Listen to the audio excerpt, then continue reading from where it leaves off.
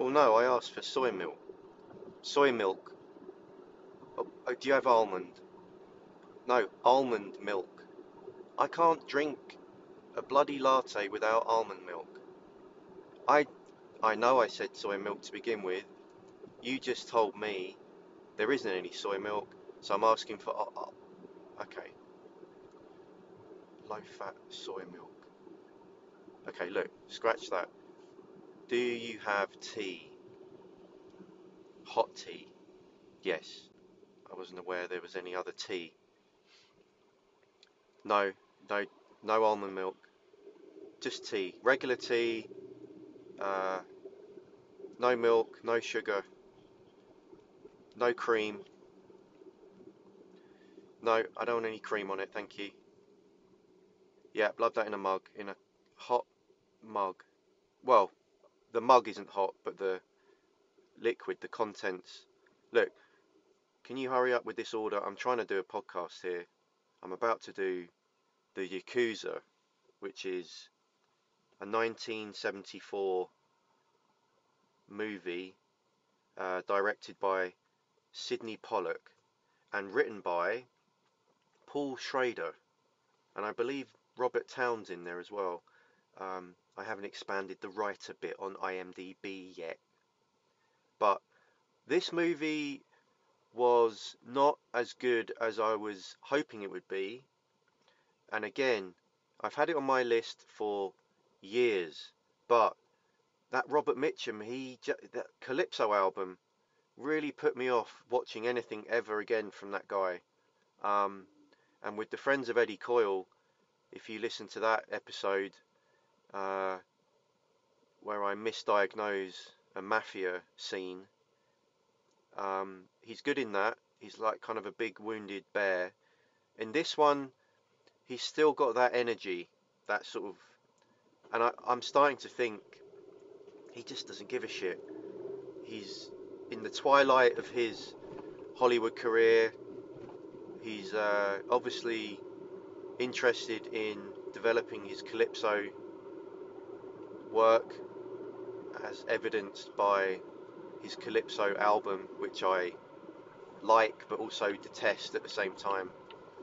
And yeah, he's sort of half asleep through this movie, but it kind of works because he's this world-weary private eye, and he's not one of the bad guys in this movie. He's actually on the good side. Um, and the plot was a little thick.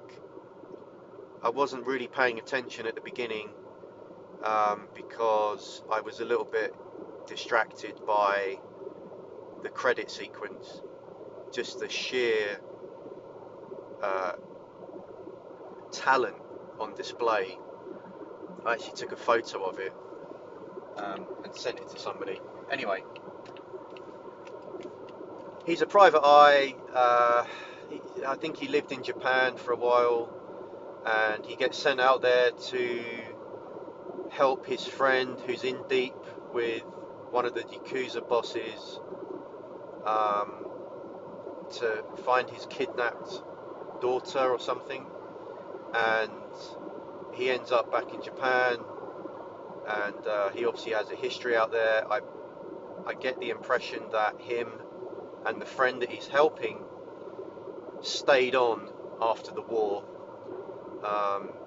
So you could say this is uh, a satire or a comment on American imperialism post World War II. Again, it didn't fully explore that, but it was certainly there on the surface. And this movie was shot in the 70s, early 70s, so you're still only 25 years after the war, so that's still pretty fresh in the mind of folks and people working on that production. Some of the actors may have even been in the war. I don't know. Maybe Mitchum was in the war. I don't know. I'd have to Google that, wouldn't I? Like usual. Anyway, this is such a strange marriage of Japanese, almost samurai code, and the American noir, detective noir genre.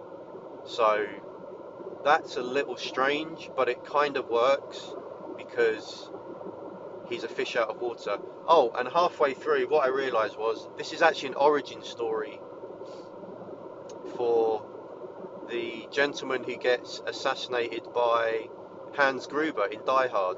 Uh, the guy who runs the company at the Nakatomi building, James something. And he's a very young man in this movie. And I thought, I recognise that guy. He's had a moustache and glasses. And he's in the traditional Japanese get-up with the robe and the slippers. But he's sort of a liaison um, character. And yeah, again, just I was distracted because obviously this was an origin story for that character from Die Hard. So it's nice to understand where he originated. And I mean, I feel sorry for the guy. You know, getting killed on camera is just a horrible way to go. And I don't know if Rickman ever got charged with that murder, but I guess we'll never know because he's not here anymore, is he? So the Yakuza, Mitchum, this sort of lazy oaf guy, just not really doing a lot in this film, trying to find this daughter of his friends, and ends up getting in a bit deeper than he planned for. There's this hilarious scene towards the beginning. So Mitchum's character has a younger assistant accompanying him to Japan, and this is the classic, you know, the Charlie Sheen role out of The Rookie with Clint Eastwood, or the Ethan Hawke role out of Training Day. You know, it's the young green sidekick who doesn't fully understand the culture of where he is and also the back history of the characters. So he's trigger happy and also falls in love with, I think it's the daughter that they do find. He, you know, movie magic, he falls in love and they're planning their wedding within 3 minutes of meeting each other. It doesn't happen like that. It takes about 10 minutes in real life. And he walks into Robert Mitchum's friend's house. It's like a beautiful house, by the way, Japanese. I don't know what the name of a Japanese house is, but it's in that style. And there is an ungodly amount of weaponry on the wall. It's literally an entire wall of guns and swords. And obviously this young guy is drawn to that, and I'm sat there thinking, because I'm a smart movie critic, this is a Chekhov's gun moment, isn't it? It is. And he picks up one of those guns, doesn't he? And I'm like, yep, that's going to come back and haunt him, or will be used in the, just checking Wikipedia on this, that'll be used in the third act. And lo and behold, those guns are used in the third act, aren't they? And he dies. He actually dies at the hand of, well, guns don't have hands, but he dies at the hand of a gentleman holding one of the guns. He shoots him with that gun, and he dies. So, you know, I guess he didn't have a very good outcome there, and the daughter's obviously distraught because they were basically, she was 6 months pregnant by that time. He had quite a potent manlyhood, and yeah, they get whacked, and then Mitchum's like, right, I've had enough. He speaks to the Die Hard guy and arranges to go and wipe out the Yakuza bosses. And this is my favourite part of the movie. Very Peckinpah-esque, and lots of slow-mo. And Mitchum, to his credit, you know, I don't know how old he is in this movie. He's greying. He looks overweight by probably about 50 pounds. And again, he's a big guy. You don't realise how big Robert Mitchum is. He's a big oafy chap, and he is pretty handy with the old samurai sword. Um, and oh, that's right. Someone he's like his sidekick who he also screwed his wife after the war. So there's a history, but because of the sort of samurai code, this guy has to help him out of honor. But because his friend gets killed, he then chops his finger off. Um, I don't think that's called seppuku, but there's something, this, pound of flesh idea, part of the Yakuza code. So he chops his finger off, and then Mitchum. This entire story, it turns out, Mitchum is atoning for his sins of perhaps he did stuff after the war. We aren't sure.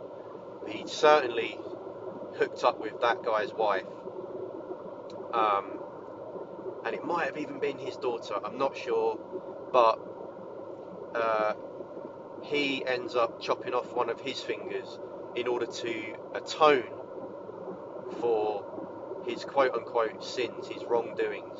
And I think he now makes peace with that friend who helped him. That's a Yakuza. But that final scene where Mitchum basically goes badass and wipes out probably 6 or 7 Yakuza single handedly is fantastic. It's a really gritty 70s action scene, and there's a sword involved, and he does a great job. I believed he has killed men with a prop sword. Anyway, that's a Yakuza. It wasn't as good as I hoped, but it was enjoyable. Paul Schrader wrote it, which I thought was interesting, because it's not one of his best scripts and it's not immediately recognisable as a Schrader. There isn't a great deal of transcendence other than it being set in Japan, and I think there are a few nods to the Ozus of the world.